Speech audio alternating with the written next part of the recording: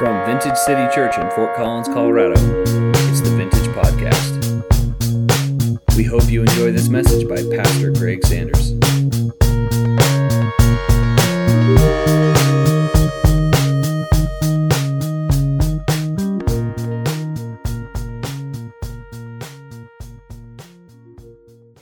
We're going to be in 1 Corinthians again. We've been in chapter 10 for the last 2 or 3 weeks. And chapter 10, really, if we took all of chapter 10, it would just, in summary, would have 2 simple points. One, Paul would say there's 2 relationships in your life that you need to pay attention to.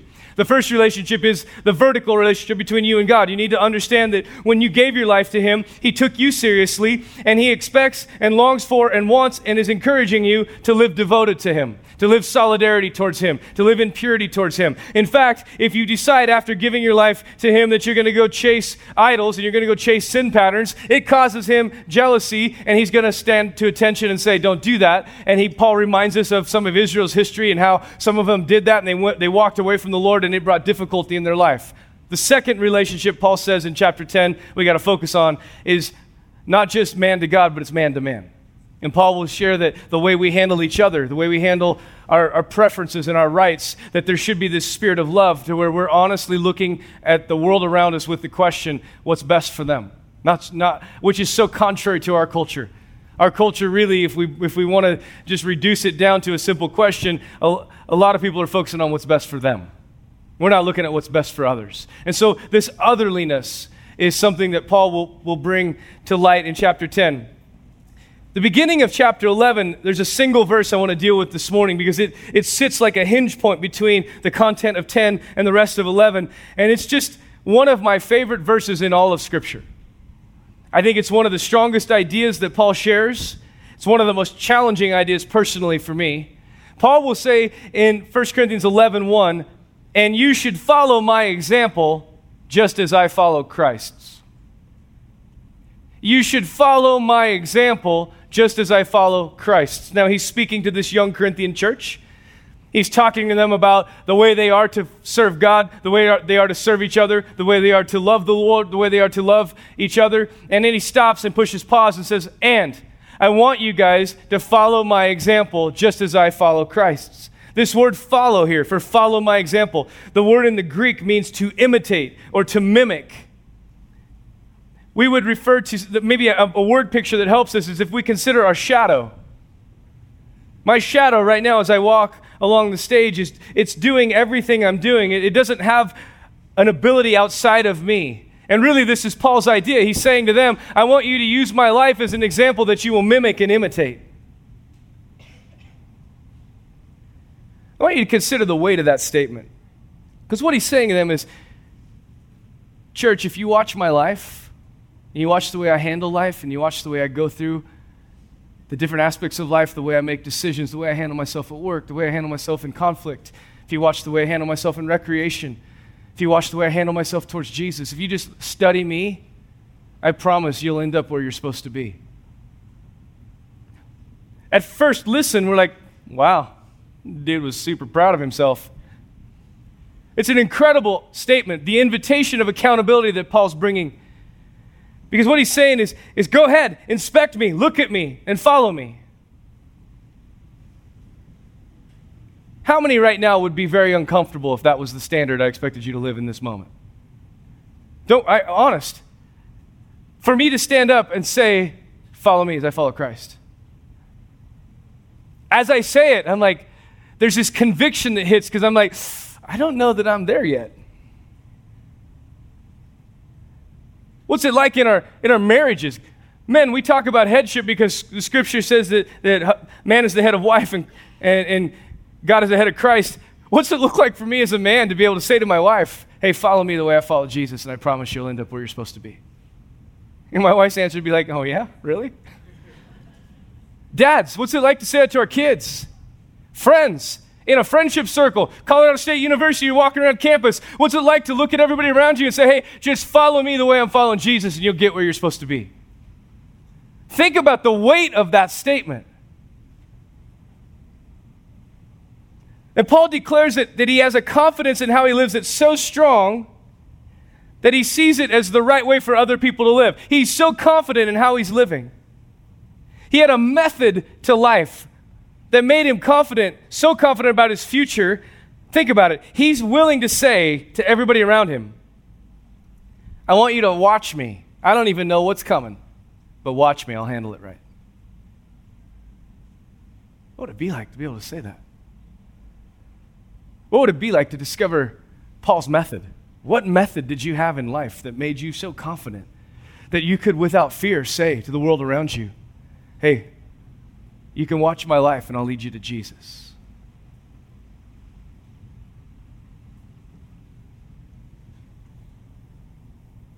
I think it comes down to the reality Paul was convinced that he had grabbed onto a set of skills and a set of tools that made that possible. And there's hidden in this phrase, Paul kind of reveals his secret. He says, and you should follow my example just as I follow Christ's. This phrase, just as I follow Christ's. Paul wasn't trying to figure life out, church. Paul wasn't waking up every morning and going, hope this works. No, Paul said, I'm actually living from someplace. I'm following Jesus. I invite you to follow me because I'm following him.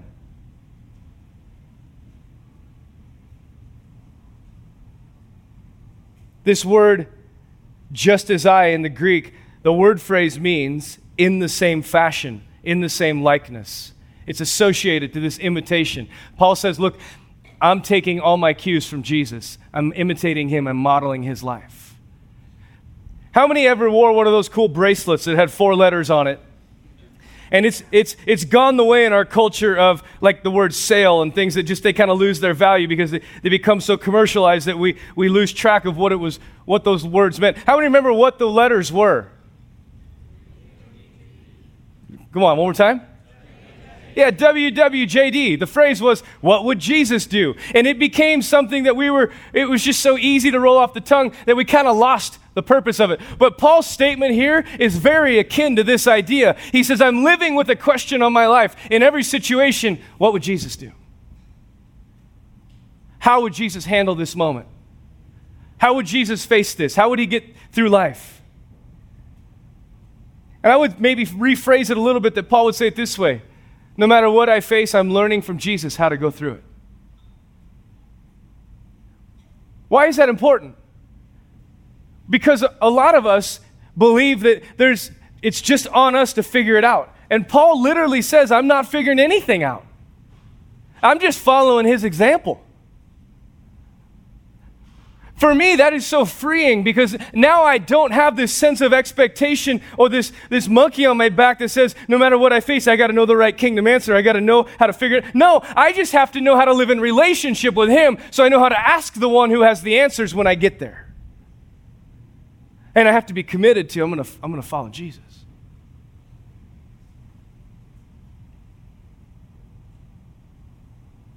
What he says is, I learned from Jesus. Now, in our culture, the choice to follow Jesus doesn't come with the same sacrifice it did for them. For a guy like Paul had 13 years of legal study under his belt, like graduate work legal study. Paul was on his way in Rome because he was Roman and Jewish. Paul was a likely candidate to be a liaison in Rome because he was a true son of Rome. If you remember in Romans, we hear him talk about, am I not a true son of Rome? Because he had a Roman parent. So he's on his way into a position, a job, a world within the Senate, within the legal system there, where he would have probably been one who could speak with authority into the Jewish culture, but stand as a Roman. So he would have been useful to the Roman Empire because he could have helped them bridge that gap. Paul's raised with, and he's top of his class all the way through. He's the guy that everybody is watching. And he meets Jesus, and the story goes that Jesus encounters him and knocks him off his donkey. And then he disappears for a while, and Jesus just single-handedly begins to reteach him the kingdom because Paul had studied the Jewish way and knew it really well. But I want you to consider that he left behind his entire life to follow the king. And so, because Paul abandons his whole life to follow Jesus, that kind of sacrifice causes Paul to say it this way: Look, I gave everything for you, so you're going to have to show me how to live. So he starts to investigate Jesus. He starts to study Jesus. He starts to pay attention to how Jesus lived.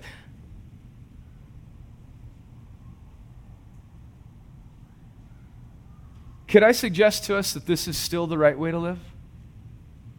To investigate Jesus' life and learn from it and apply it to our life? Could I suggest to us that this is the heavenly pattern that is longed for? This is the thing that's in the heart of the Father for each of us?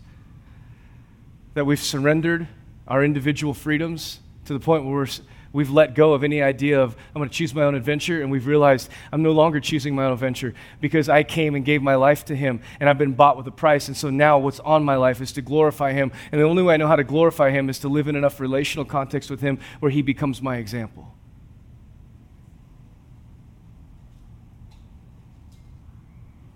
If I go back to this first phrase, follow me as I follow Christ, I actually believe that Paul expects us to be able to say that to the world around us. I believe that the expectation in the scriptures is that I can say to those around me, go ahead and follow me the way I follow Jesus. Instantly, the lump forms in my throat because I realize that accountability is going to cause me to have to focus on my life and be diligent and disciplined to realize, could I just tell you this? Somebody's watching your life. Somebody is trying to learn about Jesus through you. How many have had somebody tell you, don't learn what I do, learn what not to do from me? See, that's not what we're called to do. We're called to be an example. And so, are there patterns in the life of Jesus that Paul's following? That's my question. If Paul's saying, I'm learning from Jesus, I've inspected him, and I think there were 4 simple things that Jesus did in his life, and I want us to catch these. In fact, I want to reframe it and say, follow me as I follow Christ. Let's jump to what Paul's following in Jesus, because what he's really saying is, because I'm using these patterns that Jesus had in his life, you can trust me and follow mine. So that means you and I can say, if I put these patterns into practice, you can follow my life. I can say to my sons here in the front row, these patterns are in me. I want you to follow them and use them. They'll lead you to health. Dads, what would that be like as a father to stand in confidence and know, I have established in front of you an understanding of what it looks like to chase the king, so much so that you can mirror my life and you'll be okay? Has anyone ever had your kids do something that you wish they hadn't learned from you? Where you realize, you see it and you recognize, oh, that came from me, that's bad. My oldest drives the way I drive. It's a problem. I grew up competitive, so driving is a race. I don't know who I'm trying to beat. I'm just trying to beat somebody. I don't even know what the prize is. I just want to win. And he has inherited this unique skill set from me. So now his mother's terrified of 2 people in the family when they drive. You see, I lived an example in front of him, and I was naive enough to believe that he would probably, in his wisdom, pay attention to the rules of the road instead of the stupidity of his father. Well, so let's put this back in a positive light. Can you and I learn from Jesus some patterns? I think so. Let me talk to you about them. Luke 5:16 says this, that Jesus often withdrew to the wilderness for prayer. First pattern we see in Jesus' life. Jesus often withdrew to the wilderness for prayer. So the first movement in our life to follow the pattern of Jesus is we must become people that understand the power of a systematic daily encounter with God. Can it be said of you and I that we often remove ourselves to the wilderness for prayer? The word often here means habitual, regular pattern. The idea of withdrew in the Greek, it's a word that means to pull away from people and to abide in aloneness. What it means is, I can't in the middle of traffic in my car call that my prayer time because my mind is being consumed with other things. I can't while I'm cooking in the kitchen go, I'm just praying. No, I need to get alone and discipline myself to be in a still, quiet place where the Lord can speak to me. I don't have time for that. Yes, you do. Do you not trust God to provide for you if you prioritize the kingdom first? Seek first the kingdom of God and everything else gets added to you. To say I don't have time is to say my Father is ill-equipped to provide for me if I put into practice what he wants from me. He's a harsh father. So he wants me to choose between prayer or finance. That's a lie. He's a good father. He's faithful to provide. If we learn to prioritize the kingdom, he adds everything else to us. But you see, in our culture, we want to prioritize work, and we want to prioritize the things that matter to us in hopes that we can somehow come back in arrears and make it up. The humility of soul says, first priority is kingdom, and then he takes care of me. Jesus often withdraws to the wilderness to pray. I would say it this way. The first pattern of Jesus is that he lived connected. He lived connected to the Father. Jesus lived connected to heaven. He understood. Think about the weight of this idea. If Jesus, being fully God and fully man, had a pattern that said, I will often withdraw to the wilderness to pray because I won't do this thing well on earth if I don't have a connection to the Father, where in the world do we come up with the idea that we cannot do that and succeed? Doesn't humility call me to pattern my life after the one whose name I've taken? I'm a Christian. I'm a follower of Christ. His example is my pattern. So the first thing we see in his life is he lived connected. He made time to pray. You say, well, what is prayer? I don't understand it. Prayer is simple, church. The word prayer in the Greek means upturned face. It's the idea of dropping all of our baggage, dropping all of our facades, and just sitting with God and saying, I need you to know me, and I need to know you. I have a really simple pattern that I teach people. I think if you're like me, you sometimes can hear stuff, and you can't tell if you're kooky and you're wackadoo, so it's easier if you just write it down. So I just have a written journal where I just talk to the Lord. I write down my prayers, I write down what he says. It's mine. It doesn't belong to you. You can't read it, so it's safe. But you need to develop this idea where you're having a conversation with the Lord and you're capturing the word of the Lord. The only reason I say do that, the Lord was very clear with me. I want you to teach people to pray this way because it gives a context for you to hear. And the moment you put pen to paper or fingers on the keyboard and you write down what you heard, you are making a faith declaration. I just heard God. Ponder on that one for a minute. I didn't drop the mic. That was somebody else. The second thing we see, the second pattern in Jesus' life is kind of hidden. It's hard to find. But I would say Jesus lived informed. You say, what do you mean? If we study the New Testament, just the Gospels, over 45 times Jesus will quote Scripture. Over 45 times he will quote the text, the historical text, the Word of God. So what that tells me is that Jesus wasn't just a guy that would go get alone to pray, but he was also a guy that understood how to study the Scriptures and how to let them dwell in him. And David will say it this way, I hide the Word of God in my heart so I don't sin against you. Which means there's a supernatural authority on the study of the text and digesting the Scriptures and letting them get inside of us. It's not about being a good believer. It's about having the Word of God in us, so the supernatural authority of heaven is in us. And so some of us are dealing with sin patterns, or we're dealing with lifestyle issues, and it's because we've never let the Word of God dwell in us enough that it starts to change us. See, that's what happens. If you feast on Scripture, it shifts you, and it shapes you, and it changes you from the inside out, and parts of you that you don't like and you don't know how to fix start to shift and change because the Word of God's in you. I don't have time. We already hit this idea. You have time. Seek first the kingdom of God, and the rest gets added to you. Anybody ever had a bad habit? Fair. The rest of you are liars. What happens if we just decided for 3 weeks, 21 days, is what it takes to create a personal habit? That's most psychologists will say it takes 3 weeks of repetition and you create a habit. What happens if for 3 weeks, whatever said bad habit is, I'll decide for 3 weeks, I can be disciplined for 3 weeks. Whenever I want to do said habit, I'll just trade that time out for reading the Bible. I'm just going to try it. I'm going to see if this God thing really works. And I spend that time that I would commit to that bad habit instead committing it to the Scriptures. Now, that bad habit can be games on your iPhone. That bad habit could be drugs. The gamut is wide.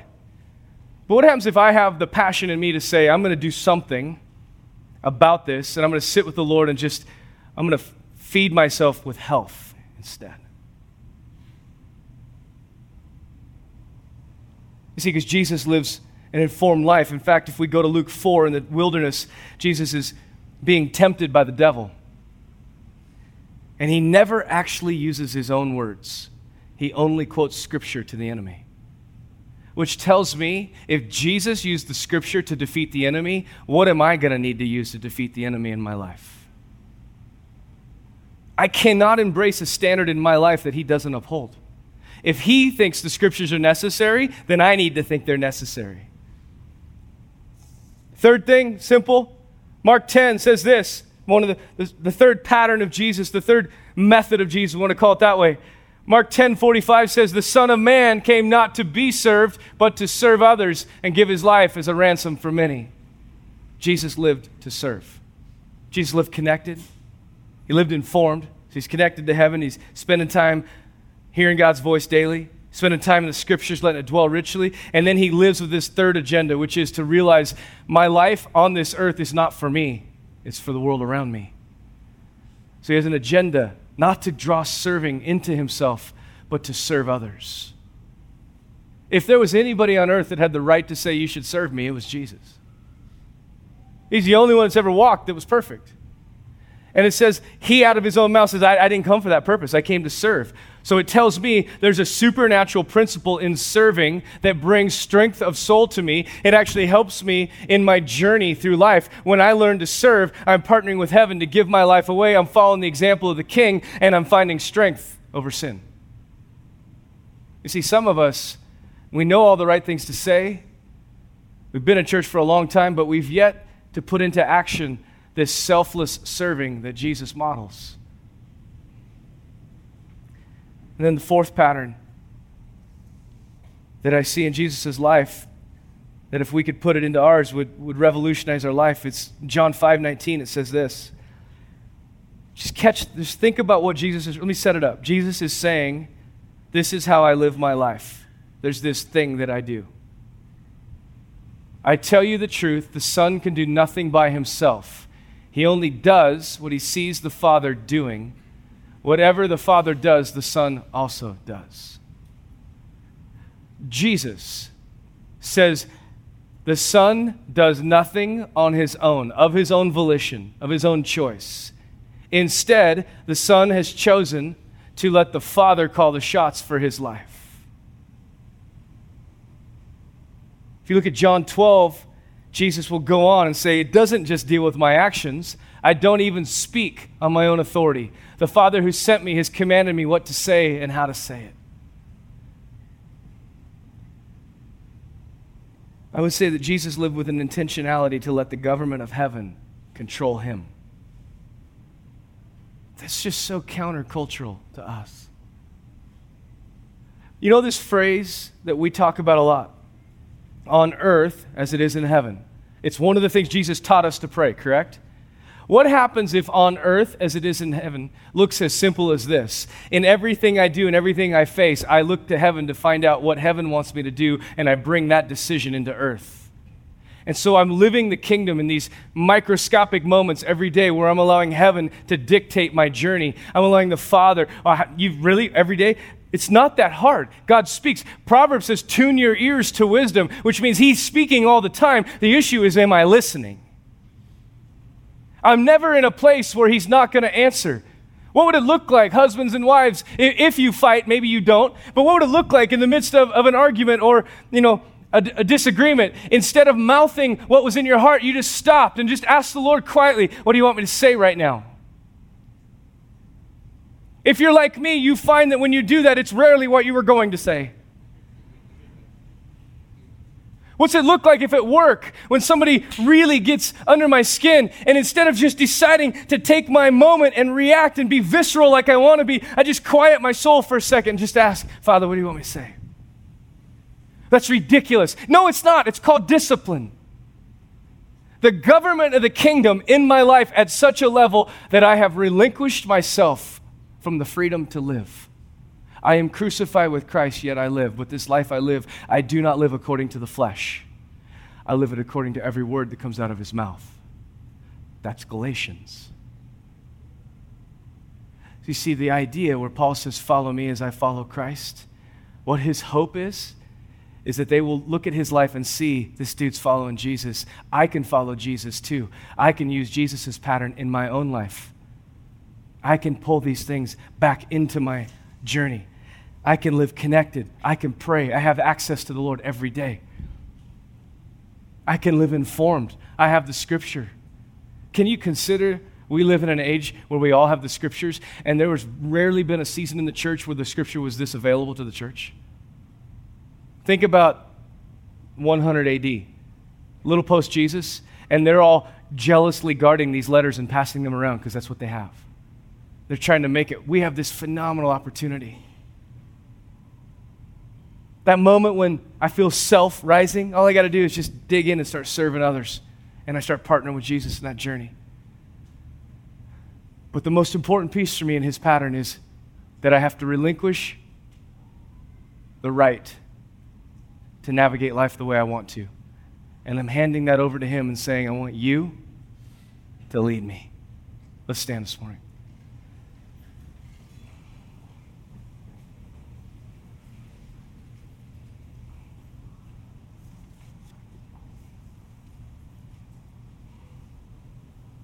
I think that phrase, on earth as it is in heaven, I love it in all of its variations.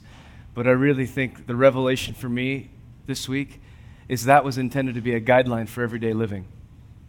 That in every situation I can ask the question, what's heaven have to say about this one? What's your model, Lord? What do you want? Father, we stand before you today and we are grateful for your love and your mercy. Thanks for the gift of your presence and worship. Wow. And we want to be the people that can say to those around us, go ahead and follow me the way I follow Jesus. Holy Spirit, would you this week remind us of these 4 simple things? Call us away to come get alone and pray. Put a fresh hunger in the Scriptures. Lord, would you help us put our foot on selfishness and just serve? And Lord, in every moment of doubt, give us the ability to hear your voice on what to do and what to say. We love you and we honor you. May your face shine upon us. In Jesus' name, amen. Amen. Thanks for listening. For more great content, please visit us on the web at vintagecitychurch.com.